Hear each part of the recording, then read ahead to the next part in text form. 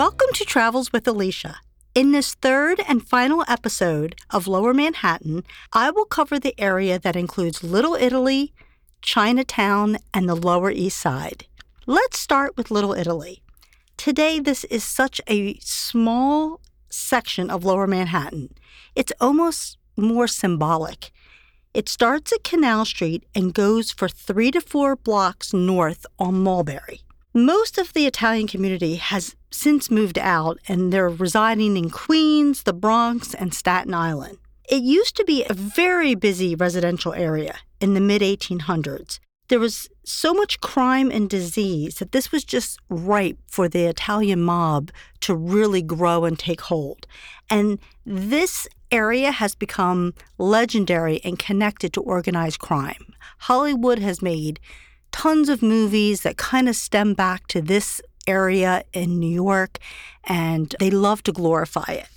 But really, let's talk about what's left. If you go to Little Italy, like I said, it's very small and it's symbolic. Would I say that it's something you need to go out of your way to see Little Italy in Manhattan? The answer would be no. But if you are in Lower Manhattan, it's absolutely worth going for a walk on Mulberry Street. And it's iconic. There's like a sign that says, "Welcome to Little Italy." It lights up at night. There's Italian restaurants that line the street. And it has a very European feel. They've had outdoor dining well before the pandemic and COVID. It's just an area where they have heat lamps. People sit outside. They people watch. And honestly, I've eaten at many of the restaurants. There's at least 20 or so along this, 3 blocks. And I really have not had a bad meal. One of the really positive things about it is that you don't need a reservation. And so if you're in New York and you don't have your day planned out perfectly and you just love to have an Italian dinner, I'd always say Little Italy is a good place to go. One of the restaurants that's still connected to the mob history is Umberto Clam House, and that's on 132 Mulberry Street. And in 1972, the mobster Joey Gallo was murdered while having dinner there. It's a place that a lot of people seek out. It's very iconic in the history of New York, of the New York mob scene. But like I said, there's like at least 20 or more other Italian restaurants that are wonderful, and you really can just stop in almost any of them and don't need a reservation. It makes for great people watching. There's tourists from all over the world, and so sitting out there with a glass of wine and some homemade pasta really makes for an enjoyable time. Some of the other things that you can do in Little Italy is look at street art. There is so much beautiful street art in the area, and one of my favorites is the Audrey Hepburn picture, and it kind of is her breakfast at Tiffany, and that's what it's supposed to represent, and it's at 176 Mulberry. I enjoy street art, so it's one of the things I like to do as I'm walking around. Another thing I'm going to mention about Little Italy, and it has nothing to do with that it's in Little Italy, it's not Italian, but there's a side street, a Grand Street it's called, and there's a place called Baz Bagel, and I will highly recommend it. Last time I was in New York, my daughter wanted a bagel, and again, being in Little Italy and Chinatown, there's not a huge selection of bagel places. And we found this gem, and it was unbelievable. I will say, in the spirit of New York, they weren't the friendliest place, but the food was fantastic. I got the bagel with lox, and it was so huge, and it had salmon caviar all over it. I think it was $18 for a bagel, but I will tell you, I have been craving it ever since. And so, again, in Little Italy, Baz Bagel is a real find if you happen to be in the area. So the next thing I'd like to talk about is Chinatown. Honestly, this is one of my absolute favorite areas in New York City. There's so much going on, and it's a very large area. So there's many Chinatowns popping up all over New York City, but this one has been there, and this is what is tied to the immigrant history. The Chinese immigrants that came over were 98% men. Very few were women, and the women that did come were all married. It wasn't until about 1960 that women started immigrating from China. And so we had tons of Chinese men immigrants. And how did they get started in the U.S.? A lot of them took jobs that were really normally women's work, and they became very, very successful And laundries is one of the areas and one of the industries that they really started in the United States. Today, Chinatown, that's in Lower Manhattan, is very alive and vibrant. It is residential, so it's not just a place where people go to eat. There are a huge amount of people living in Chinatown. There's a lot of very large apartment complexes on the outskirts of Chinatown, and so it makes it for a very vibrant community because people are actually living there. You will see lots of restaurants, but you'll also see markets. You will see temples. You will see lots of things that make it a community and a place that is exciting to visit. So as I mentioned, culture. I mean, that is what brings a lot of people to this Chinatown. And it's not just temples. I mean, one of the best is the Mahayana Buddhist temple, and that's on Canal Street. But there's also other things going on culturally. Columbus Park is always so busy. If you go there, you will see Tai Chi. You will see tons of ancient Asian music being played. And it is the hot spot for gambling. So you do not need to think about casinos, especially the older citizens who will be sitting there gambling. They've made their own casinos. They're right there in Columbus Park. But it's a wonderful place to visit, and you will almost feel like you've been transported to Asia. So I highly recommend it.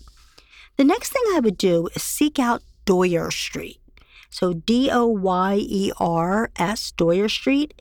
This street is interesting because just like Little Italy is connected to crime and organized crime, this street also has an Asian crime history kind of associated with it. It used to be called the Bloody Triangle. So it's a place today that's fantastic. It's full of art and restaurants, and it really is a wonderful place to be, but it has a very seedy past. So if you're on Doyer Street, what's there to do? I mean, again, I mentioned there's lots of restaurants and shops, but one thing I want to point out to you is there is a speakeasy, and this is one of the oldest in the city. It's called Apocathy, and it's on 9 Doyer Street. This used to be an opium den. I mean, this is a huge find. I probably shouldn't even be sharing it with everyone. But it's behind a 200-year-old door, and it's under a sign called the Golden Flower Restaurant. It is fantastic. You don't necessarily need a reservation. It's first come, first serve, and so if it gets filled up, you won't be let in. But they have really interesting medicinal cocktails. The menu says like stimulants, aphrodisiacs, stress relievers, and they all have really interesting names and very organic ingredients. Also, earlier in the, late afternoon or afternoons, they even run classes out of there. So they teach bartenders how to make drinks that have actually medicinal qualities to them. So again, look up Apocathy, and it's spelled Apoteke. And if you are in Chinatown, that definitely should be on your list to check out. So you have to mention food in Chinatown. There are so many dim sum, noodle houses, dumpling places. I encourage you to walk around, look at where's busy, and just go in. I mean, that is probably the best thing of all to do in Chinatown. I will call out the Chinatown Ice Cream Factory. I'm going to mention this only because it's so unusual. It's been there since the 70s. It's on 65 Bayard Street, and they have a really nice menu that kind of explains some of their original flavors. They have Thai iced tea flavor. Of course, things like red bean, the almond cookie. They have a lot of interesting Asian flavors, but they also have all the normal flavors. Definitely check out the Chinatown Ice Cream Factory. All I can tell you is if you've been around and been touring New York City all day, there is nothing better than ending your day with a foot massage and then going to get some great food. I can recommend, I've gone to a place on 5 Mott Street, and they're about $35 for an hour foot massage. So I think that's a great price. And it's a very clean place. For people who are more apprehensive, there is a place that's very reputable and very highly rated. It's called the Renew Day Spa. And it's been in business, at least 10 years. And it's a little more expensive and you might actually need a reservation. But if you're not comfortable with the little small mom and pop places, it's definitely something to put on your radar and maybe make a reservation if you're in the area. Before I jump into the Lower East Side, let's talk about some accommodations in this area. I'm going to mention 3 great hotels. You would have access and could easily get around Little Italy, Chinatown, and the Lower East Side. The first place I'm going to mention is Citizen M. This is a chain of hotels in very strategic cities around the world. They do usually have a trendy, younger crowd. It's on 189 Bowery, and the rooms are very modern. I will say I don't think it's for everyone because the rooms are very kind of almost spaceship feeling, but it has a king-size bed and a large screen TV, and I happen to love it. If you're by yourself or there's 2 of you and you don't mind a really small, cozy room, like I said, it has a giant bed and TV. But what makes this hotel special is that they usually have very large communal areas. So it's really great. It's almost like a co-working space. People sit together at tables, and it's a good way to meet people. They also have rooftops at these hotels, and they usually keep them private for guests. And so it's one place, and a lot of times you go to rooftops, you have to pay so much money, and there's minimum spends sometimes. But at a Citizen M hotel, you get to go up there, and they have a bar that's actually reasonable, and it's a small crowd. So it's a real plus. This particular Citizen M also has something absolutely unique.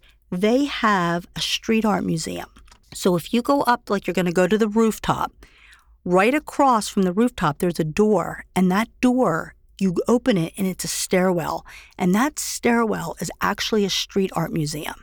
And so you do not have to be staying at the hotel to go visit the street art museum. It's called the Bowery Street Art Museum. And so I highly recommend doing that and putting the Citizen M Hotel on your list of places to go. The second hotel I'm going to call out is called 50 Bowery. I just love this hotel. I stayed here and I really want to go back. It's at the edge of Chinatown. The rooms are colorful. They're very comfortable. They're bigger than the Citizen M.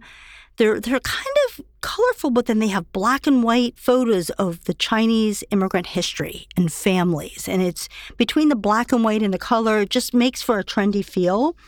They have a 4th floor that has a huge area where people kind of watch.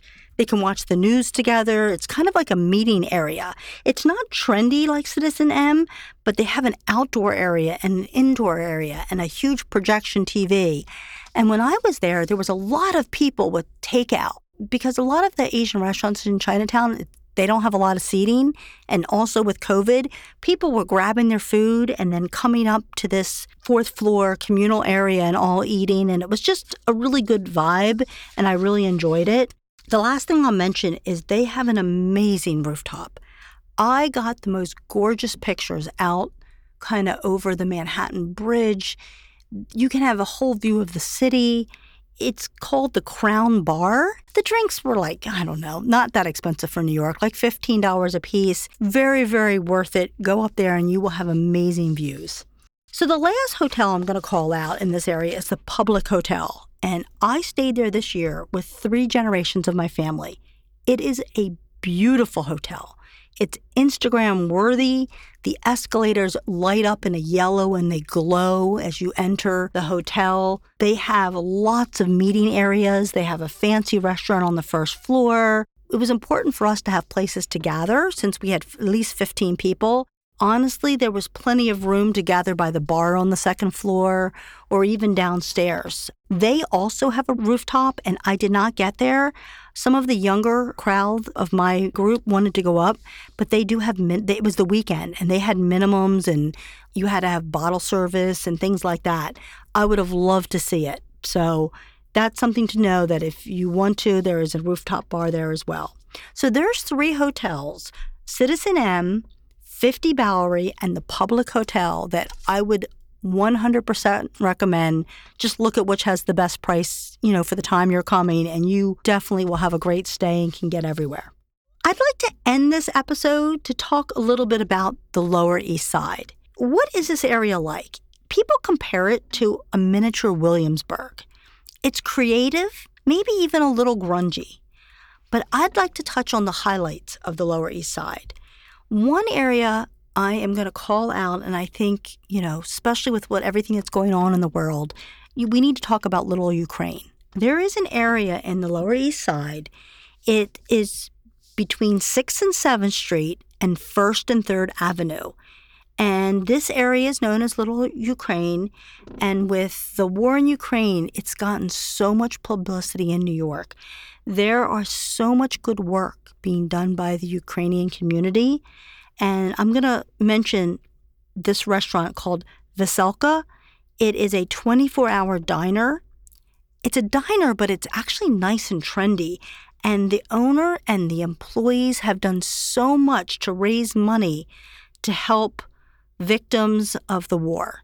And so I highly recommend going to Veselka. It's open 24 hours and support them. Another thing is there's the St. George Ukrainian Church right there.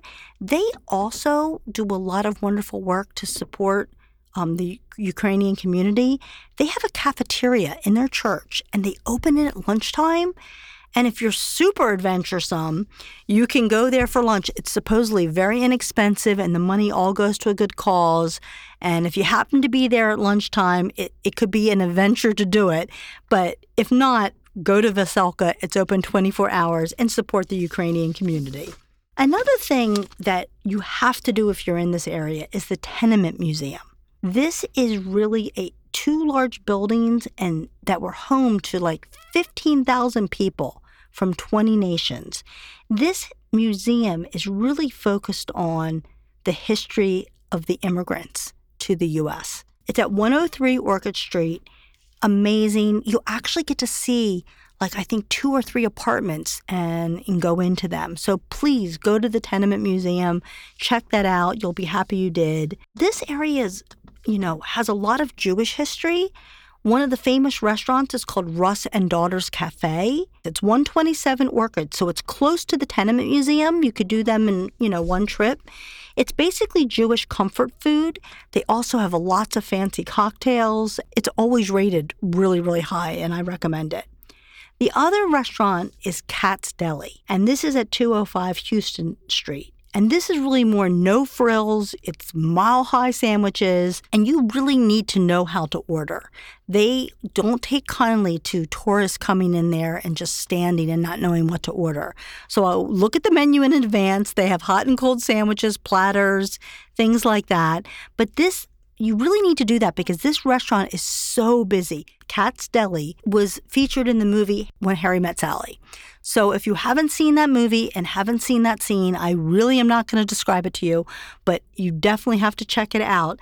And people recreate the scene at this restaurant, so it can be quite entertaining if you hit it when there's a lot of tourists there. So Kat's Deli is not just a tourist place. This is a local Jewish deli, and people love it. It's just loved by the locals. The other thing that's in the Lower East Side is there's another Chinatown. So I talked about Chinatown in this episode, and that is the hugest, largest, vibrant Chinatown in all of New York City.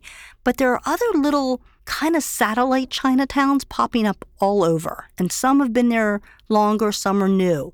This is a newer one. In the Lower East Side, this is considered the hippest Chinatown. This is targeting a young crowd, and especially the wealthy population from NYU. There is a very large Asian student population in NYU. There's a lot of restaurants that have been popping up. There's one called Saigon Social, one's called Pig and Cow, and not cow, Khao. It's not the traditional Chinese food, it's more fusion food. There's also a restaurant called the Mala Project, and they've got some Midtown locations, and they do these wonderful stir fries with lots of sauces, and highly recommend trying that. The last interesting highlight that I'd want to make on the Lower East Side is that there are 2 bridges in this area that cross the East River. The first one I want to call out is the Williamsburg Bridge. It's a nice bridge to walk over. It's about 1.3 miles. There's 2 places you can access it on the Lower East Side, and you can walk right into Williamsburg and be able to enjoy Brooklyn as well. And then the other bridge is the Manhattan Bridge. And this one is really interesting because there's people that cross it, bikes, cars, but also there's subways that are crossing this bridge. It has a beautiful entrance to it. It has columns and arches. It's right next to the 50 Bowery Hotel that I told you about. It's at Bowery and Canal Street. It's a beautiful entrance, but it's not as, neither the Manhattan Bridge or the Williamsburg Bridge are as beautiful to walk across as the Brooklyn Bridge, which I talked about in the first episode. But they can be wonderful day trips. You know, if you're out for the day and want to go for a walk, I would highly recommend crossing them. There's one interesting fact that I'd love to end on, and that is that the Manhattan Bridge, the one there with the columns that's right there at the corner of Chinatown, this bridge actually has a structural flaw because in 1980, the bridge moved and dropped about 8 feet. They closed this bridge for 2 decades, and they spent over $900 million to fix this structural flaw.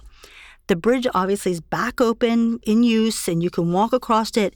But I will tell you, if the 2 subway trains are crossing parallel, you can still feel the bridge move. And it's not near as much as it used to be, but it's just an interesting fact. And I hope that if you're in the Lower East Side and you have some time, please enjoy crossing the East River. They have beautiful pedestrian walkways on all 3 bridges. Thanks for joining me on this final episode of Lower Manhattan. Stay tuned as I move on covering Midtown Manhattan.